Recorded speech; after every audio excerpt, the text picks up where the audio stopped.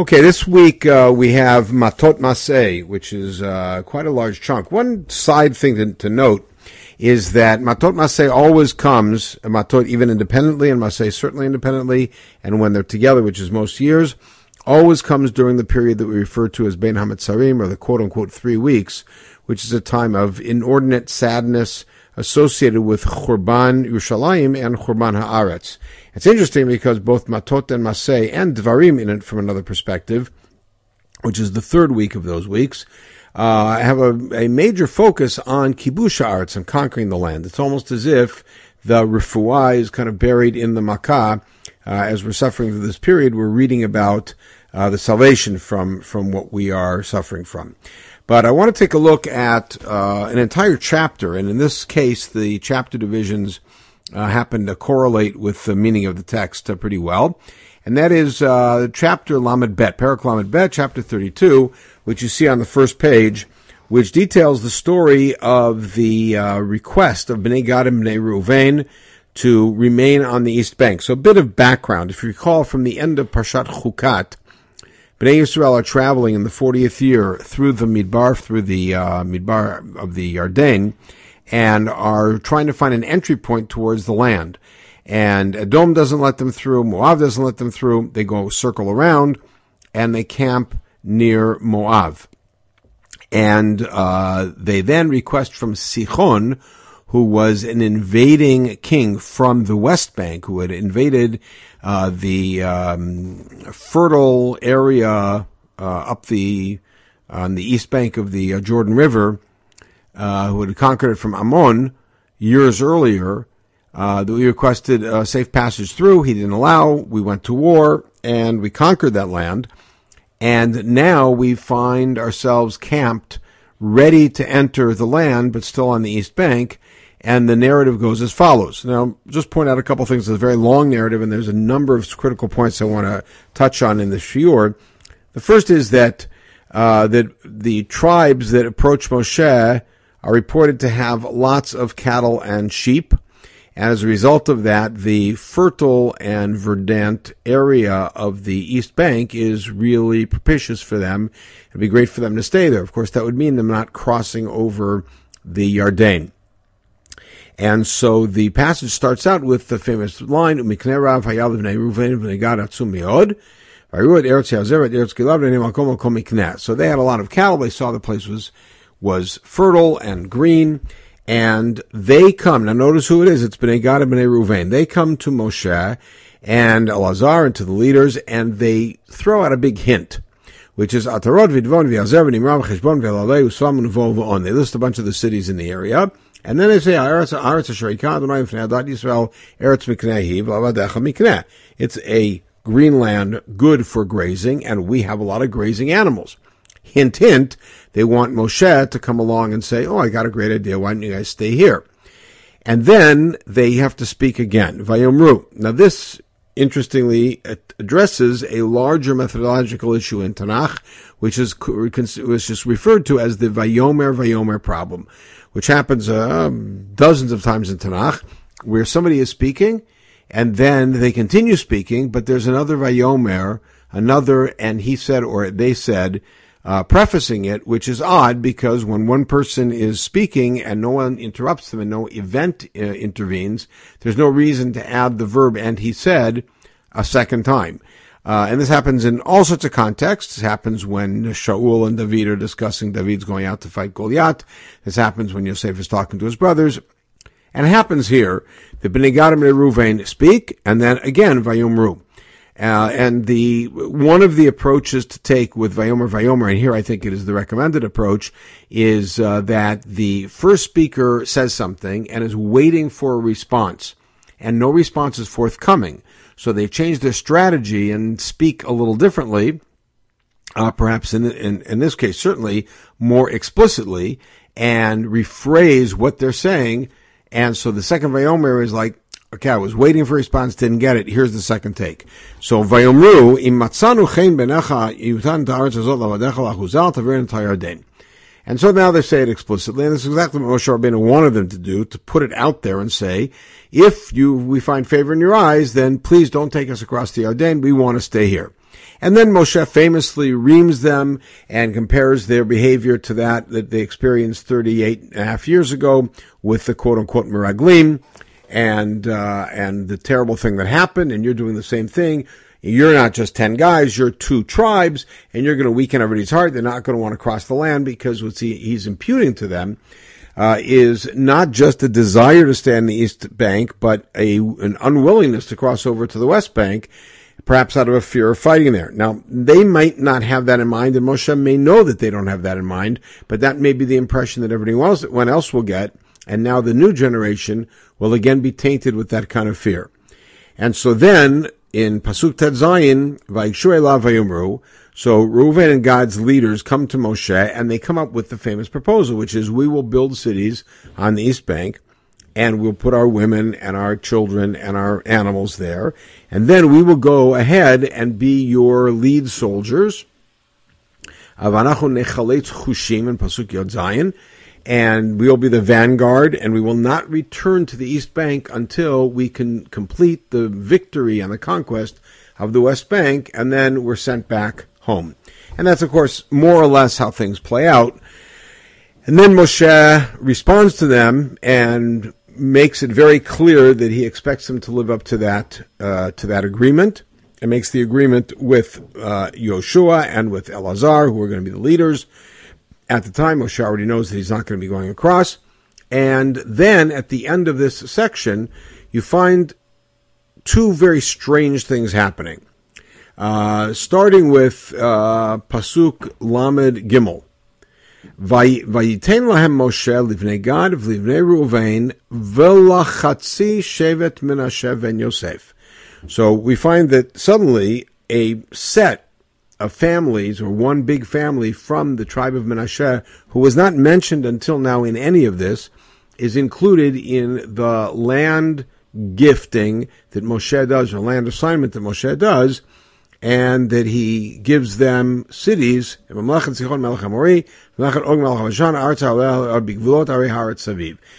the land that they had conquered on the East Bank. And then we get in Pasuk Lamed Daled, Bnei Gad build these cities. In Lamed Zayin, Bnei Ruvain build these cities. And in Lamed Chet. And then in Lamed Tet, suddenly we come back to Menasheh, who again was not part of this entire discussion till now. And that's the first strange thing. The second strange thing is how it's described. Now, we have to stop and think who we're talking about. Machir ben Menasheh means this is Yosef's grandson. And his sons, which means Yosef's great-grandsons, go to Gilad vayilkeduha. They conquer Gilad. When you take a look at the map, you'll see where that is, but the mountains of Gilad. They disinherited the Amori who were living there. And then, Vayiten Moshe Gilad l'machir ben Menasheh vayeshev, which is a little bit strange, because if they already conquered it, was Moshe giving it to them? Maybe that's a formal gifting, but why Vayeshev then? Vayeshev would have been beforehand. They already dispossessed the Amori. They already lived there. And then V'Yair ben Menasheh halach. So Yair ben Menasheh means this is, again, Yosef's grandson. Vayilkot et chavotehem. He conquered their, whether it's grazing areas or farmland. Vayikra ten chavot Yair. And he called them Chavot Yair. And Chavot Yair show up several times in Tanakh in different periods, but the same area. V'Novach halach. Then there's a fellow named Novach who went, and I'll point out what the oddity of this phrasing and also in Mamalef is. Vayilkodet Kanat vet benoteha. He conquers Kanat, which is much further east in the Bashan, as you see on the map, and the surrounding exurbs. Vayikra la Novach bishmo. And he renames it Novach in honor of himself. That's the area. Now, the oddity here is also the grammar. We have to remember that biblical grammar is not the same as modern Hebrew grammar. It's very similar, but there are some critical differences. And one of them is the past tense. The past tense in Hebrew, in modern Hebrew, uses a form that we will call katav. All right, it's pa'al, in which the first letter has a kamatz under it, the second letter has a patach under it, typically, and then the third letter is the end. That is the third person past tense, halach, katav, lakach, Ratzah, etc. And it has all sorts of variations when there are unusual letters at the beginning, at the end, but for the most part, that's how it flows. And that is what we call past imperfect. And translated, he walked, he wrote, he took, etc.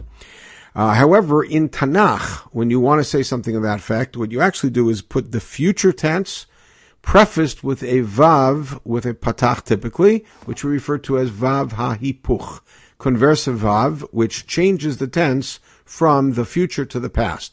So, in other words, how would you say he walked in Hebrew? In modern Hebrew, halach. In Tanakh, you would start with he will go, which is yelech, and then out of vav, vayelech means he went. Yetzei, he went out. He will go out. Vayetzei, he went out. I'm just picking the beginning of some parshiot. Yishlach, he will send. Vayishlach, he sent, etc. And so, Vayelech, and take a look at Pasuk Lamed Tet, Vayelchu, they went. Bnei Machir Menasheh Gilanu El Keduha. So then we have something strange. You suddenly see, and it's not very common, you'll see the familiar past tense, such as V'yair Menasheh halach, or V'novach halach. What does that mean? So in Tanakh, when you see that form of the past, it is something we would call avar mushlam, or avar de avar, more colloquially, and in English we call it pluperfect or past perfect, which is best translated not as he went, but he had already gone. Meaning, it's not something that the narrative is following, it's something that the narrator is describing has happened before the scene we're describing, it's happened in the past. Which, by the way, has powerful implications for the first pasuk in the Torah, but we're not going to go there right now. Which means now that what we're reading at the end of this narrative about the conquest, the aftermath of the conquest of the East Bank, because after the conquest of the East Bank, we just held on to the land and were camped there. And now that the request of Bnei Gad and Bnei Ruvain has happened and has been affirmed with the deal and the threat hanging over them about what happens if they don't live up to the deal, is now they're gifted cities. And they go and so that follows in the narrative. And then suddenly at the end of the narrative, we hear, oh yeah, Yair ben Menasheh had already gone, and Novach had already gone, and conquered Kanat and renamed it Novach. It's all kind of strange. When did this all happen? And how do we understand the double giving of Moshe, meaning them conquering the area and then Moshe giving it to them? That's very odd.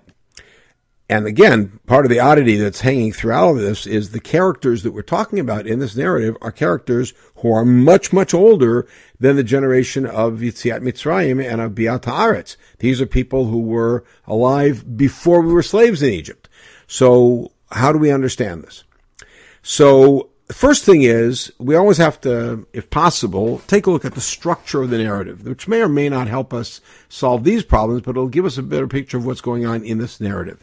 And as you can see on the second page, I've structured the narrative, and you can see that the 42 psukim that we have here are very neatly divided, very neatly identifiable as 7 units, of which the first unit and the last unit match each other, the second and the sixth match each other, the third and the fifth match each other, and the fourth is the center fulcrum around which everything divides, a classic chiasmus. Matter of fact, you take a look at it, the first unit has 4 psukim, the last unit has 4 psukim. The second unit has 11, the sixth has 11.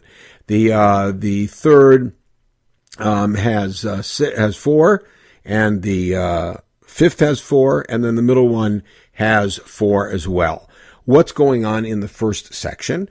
So in the first section, we didn't have a chance to read through the entire narrative, but take a look. In the first section, you have a list of cities. That's all that Bnei Gad and Bnei Ruvain do. They come and they list cities. They don't make the request explicitly. They list cities, and they say it's a lush land, and we have lots of cattle. In the very end, what we have is a list of cities. But this is a list of cities that are now conquered and that hadn't been settled, except there's something a little strange, as we pointed out, because this is the piece about Menasheh. And what is doubly odd is that in the first section, it's only Bnei Gad and Bnei Ruvain, as it will be throughout almost all the narrative. The last section is exclusively Menasheh, the one group that's not part of Aleph. In the second section, we have the tension between Moshe and the representatives of Gad and Reuven, and Moshe reminds them of the historic sins of what happened, the Chet HaMeraglim, and the consequences of that, and that's a public rebuke.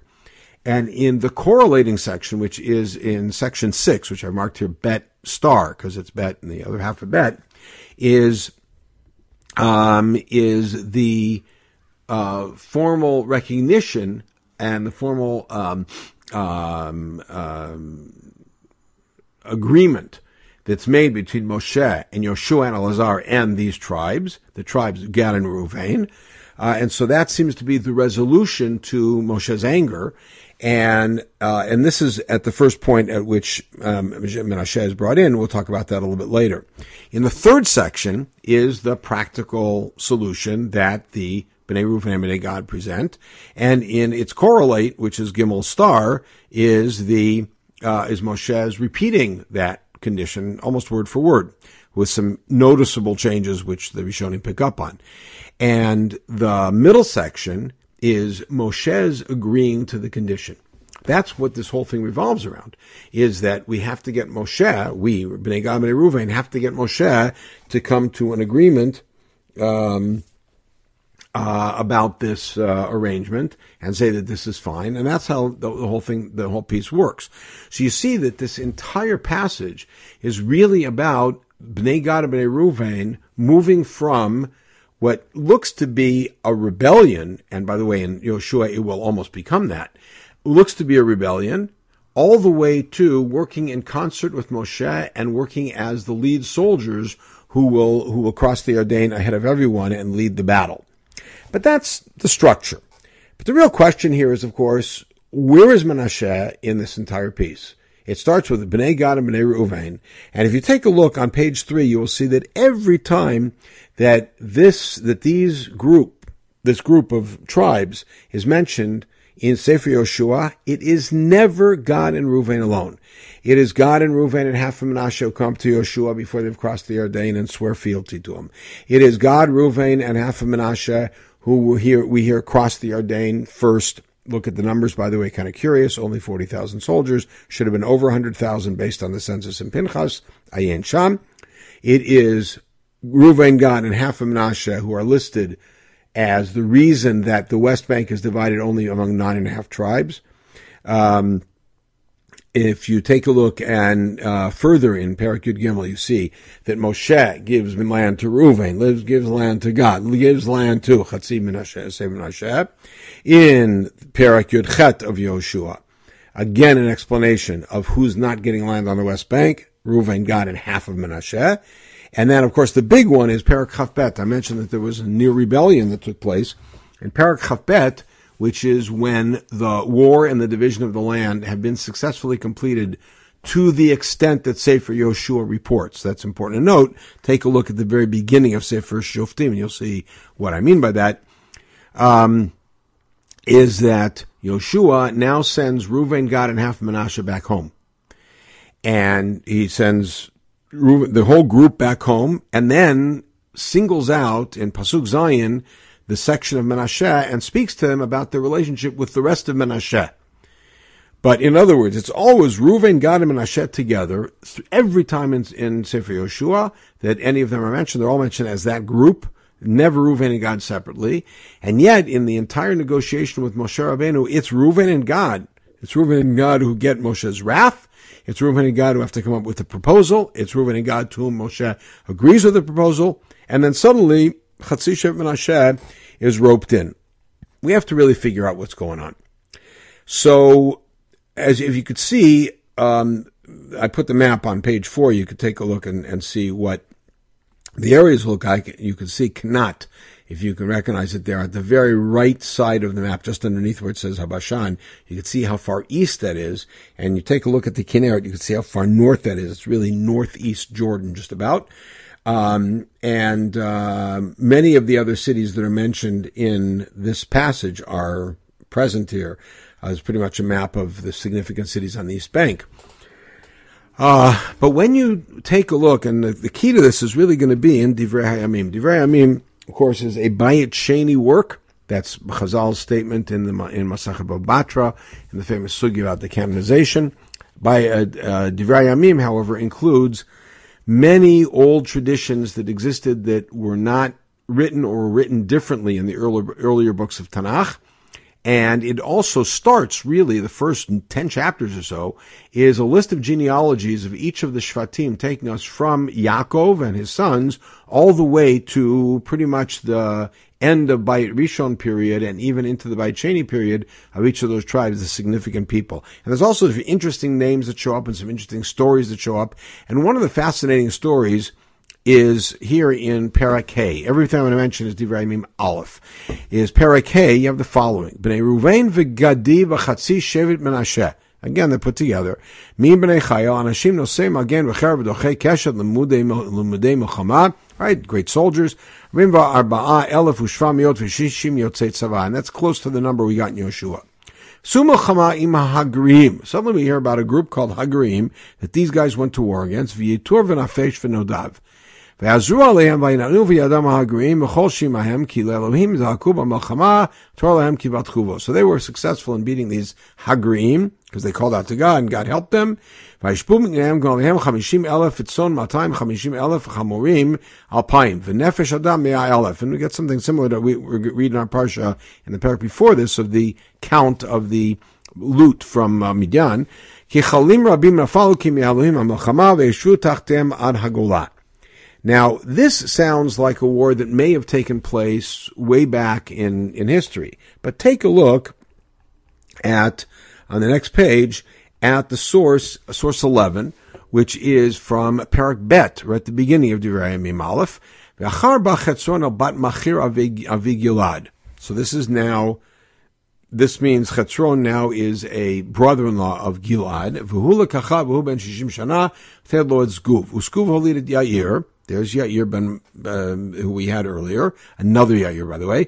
Hilo asrim v'shalosh arim be'eretz hagilad. So, I'm sorry, this is our Yair, who, again, is born in Egypt before the slavery.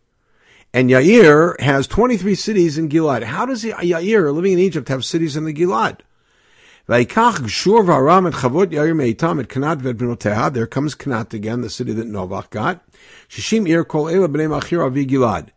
And so we find that Geshur and Aram, which Geshur is a kingdom we hear about in Sefer Shmuel, in the area of the Bashan, and Aram is famous, of course, Syria, they conquered Chavot Yair from the people of Menasheh.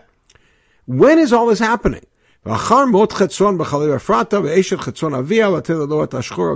just gives us a context, a little bit of context.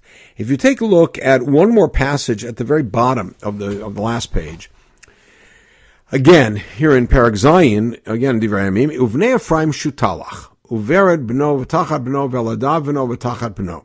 All right, so we get the list of the sons of Ephraim. V'zeved B'no V'shutalach B'no V'ezer V'elad V'haragum Anshei Gat HaNoladim Ba'aretz. And this is a very strange passage. Now, the lineage that I put below of 11 generations, I put question marks in front of each of them, in front and back, because it's a little unclear if each one of these is the next generation, Bered B'no, Tachat B'no, Eladad B'no, Tachat B'no. Is that next generation, or is it a list of sons? And it's not at all clear. But one thing is clear from here. These are people who are living in Egypt. These are Bnei Ephraim. And then we have this phrase, V'haragum Anshei Gat HaNoladim Ba'aretz. Who killed these children of the man Ephraim, Yosef's son? Who killed Yosef's grandchildren, basically, is people in Gat. Gat, of course, is on the coast, south of Rehovot, the coastal area, coastal plain. Ki yardu lakachat mignehem, because these sons of Ephraim went back to Israel to get back their possessions, their cattle, whatever.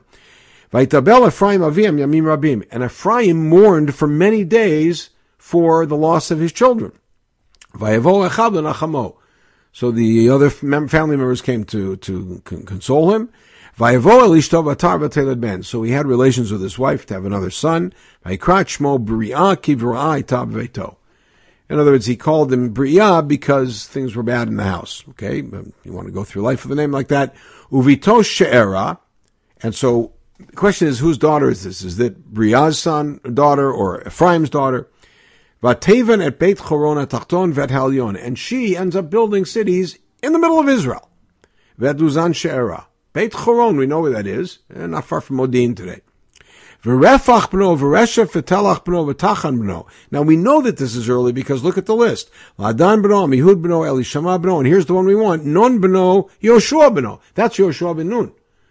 So look at this. Yoshua is 7, 10, however many generations it is, directly after Ephraim. We know that Yoshua is from Ephraim, but notice that way back earlier, we have people who are either the daughter of Ephraim or the granddaughter of Ephraim, and she's building cities in Israel. How is all of this happening? So we have a commentary that's attributed to a student of Reb Sadia Gaon. And as you take a look at it here in source 12, to summarize what he says, he makes the point that while we were in Mitzrayim, members of Yosef's family would regularly go back to Israel to solidify their holdings, to settle their areas, and if you see the highlighted part, Dalacha be'erei tev ki otam advarim shel chumash shel Machir v'Yair v'novach sfurot l'she'avarhen. So he points out that the story that we see at the end of Perek Lamed Bet, which I pointed out has the pluperfect in it, v'novach halach, these are things that had happened in the past. Ki Machir v'Yair v'novach lo lakhu klum Bamidbar. They didn't do anything during the time of the desert. They weren't even alive anymore. These were people who had come 100 years earlier and conquered that territory, which was always promised to Yosef by Yaakov. And they conquered that territory, which, by the way, notice is east of the Kinneret, in the Bashan. And then what happened is they left. So now, how do we reconstruct? And you take a look, one more commentary before we just go back to the Psukim, is you take a look at the commentary of Rabbi Yehuda Chassid here. And his son who is the one who wrote most of the commentary. He says, my father demonstrated, especially in Divrei Yamim, that when Am Yisrael was in Mitzrayim, they would keep coming back to Israel. And they would come to check on their land and to solidify their land, etc., etc. And he brings the proof from that lineage that we have at the bottom of the page. So if you look back now at the end of our parasha, you see something that now becomes clear, which is that in present time, we are coming through the Midbar. We asked Sichon to go through. Sichon won't let us. We go to war against Sichon. We're settled there, and there's all this area that didn't belong to us, used to belong to Ammon, then belonged to Sichon, and now is ours by virtue of conquest, but we haven't done anything with it. And Reuven and Gad, who never had any connection with the East Bank, come up to Moshe and make the request. Moshe rebukes them. They come up with a proposal. Moshe accepts the proposal. It's all good. And in the meantime, part of the Menasheh family, which is very large, has already made claims and has had holdings for hundreds of years on the East Bank in that area. Yair, Novach had already gone and conquered some of these cities. And because then they had lost them, it's kind of hard to control land 100 miles, 200 miles away, 300 miles away when you're enslaved. They had lost that land. So now when they conquered the area, Moshe simply recognized it, which is why we see these two psukim. In Pasuk Lamed Tet, Vayechu b'nei Machir b'Menasheh gilad v'likudua vayorish d'arei asher ba, past tense. But this, even though it's Vayechu, it really refers to what happened much earlier. And then, Vayitain Moshe Tagilad, the Machir b'Menasheh v'yeshiv ba. And now Moshe cedes it to them because it's always been their land. And then we get the back history. V'Yair b'Menasheh halach v'alikor et chavotehem v'yikra eten chavot Yair. That's Chavot Yair that goes all the way back to the times of, as Divrei Yamim says, the times when we were royal in Egypt. V'Novach halach v'alikor et knat v'et b'notav v'yikra la Novach b'shmo, and the same thing. And so what happens is that Menasheh is brought into this deal because Menasheh is already there. Menasheh is brought into the division of the land in this side, and then into the obligation to be the vanguard, and that they would actually lose their land on the East Bank if they don't go and fight first, because Reuven and Gad initiated this idea. Menasheh already had land there, and so Moshe then brings Menasheh into the deal and says, I'm going to give you these cities on condition that you join Gad and Reuven in this battle.